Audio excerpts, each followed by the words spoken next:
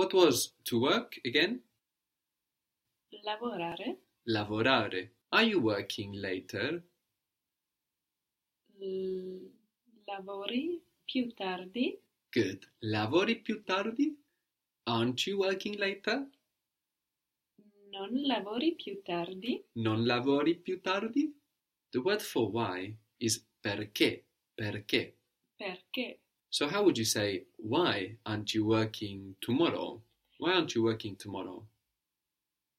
Perché non lavori domani? Very good. Perché non lavori domani? Why don't you try it? What was to try? Provare. Provare. Why don't you try it? Perché non provi? Good. And the it? Perché non lo provi? Very good. Perché non lo provi? So what was why again?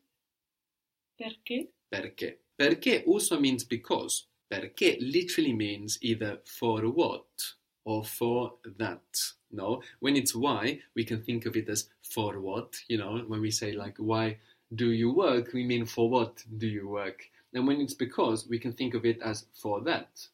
Because I'm working, for that I'm working, for a reason that I'm working. So che means both what and that.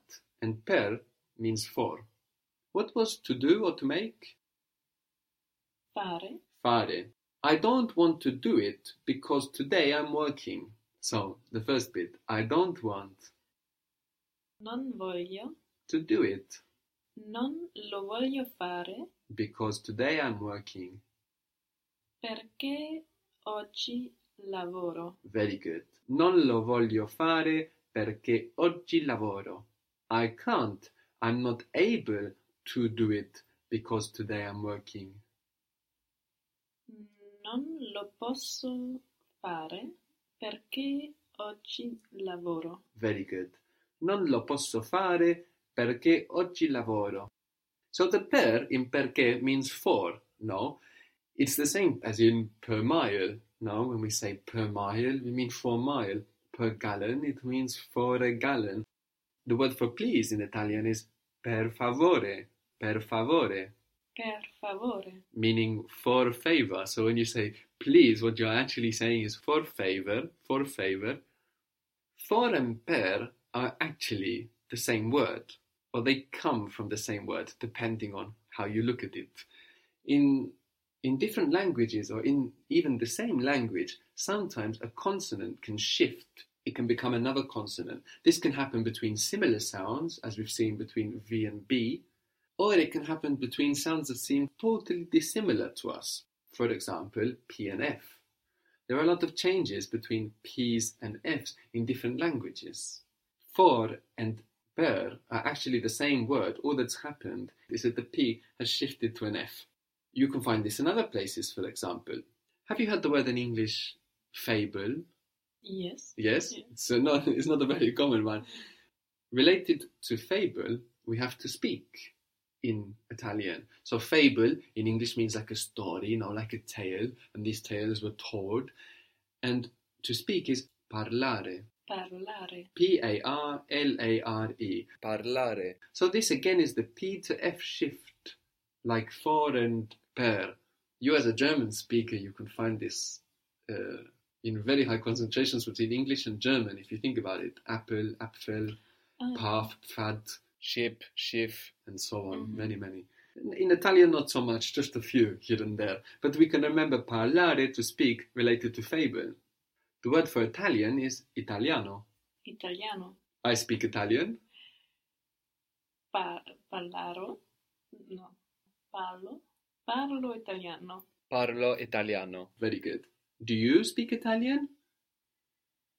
Parli italiano. Parli italiano. Parli italiano. Don't you speak Italian? Non parli italiano. Non parli italiano. I speak it. Io lo parlo. Very good. And very good finding the io, intuitively, because you are making that contrast, so you are emphasizing. Non parli italiano, io lo parlo. Why don't you speak Italian? Perché non parli italiano? Perché non parli italiano? Maybe a strange thing to say in Italian. So this is interesting, no? We have this F to P shift like in for, per, fable, parlare. Another place we can find this consonant shift is between father and padre. Father in Italian is padre.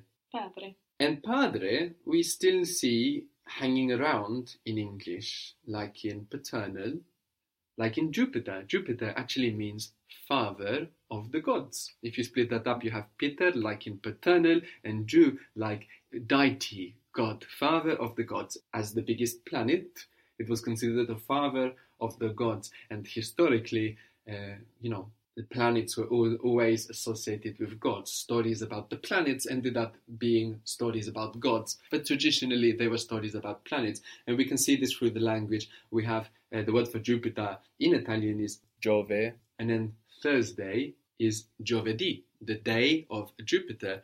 And it's the same in English, even though it doesn't appear like it.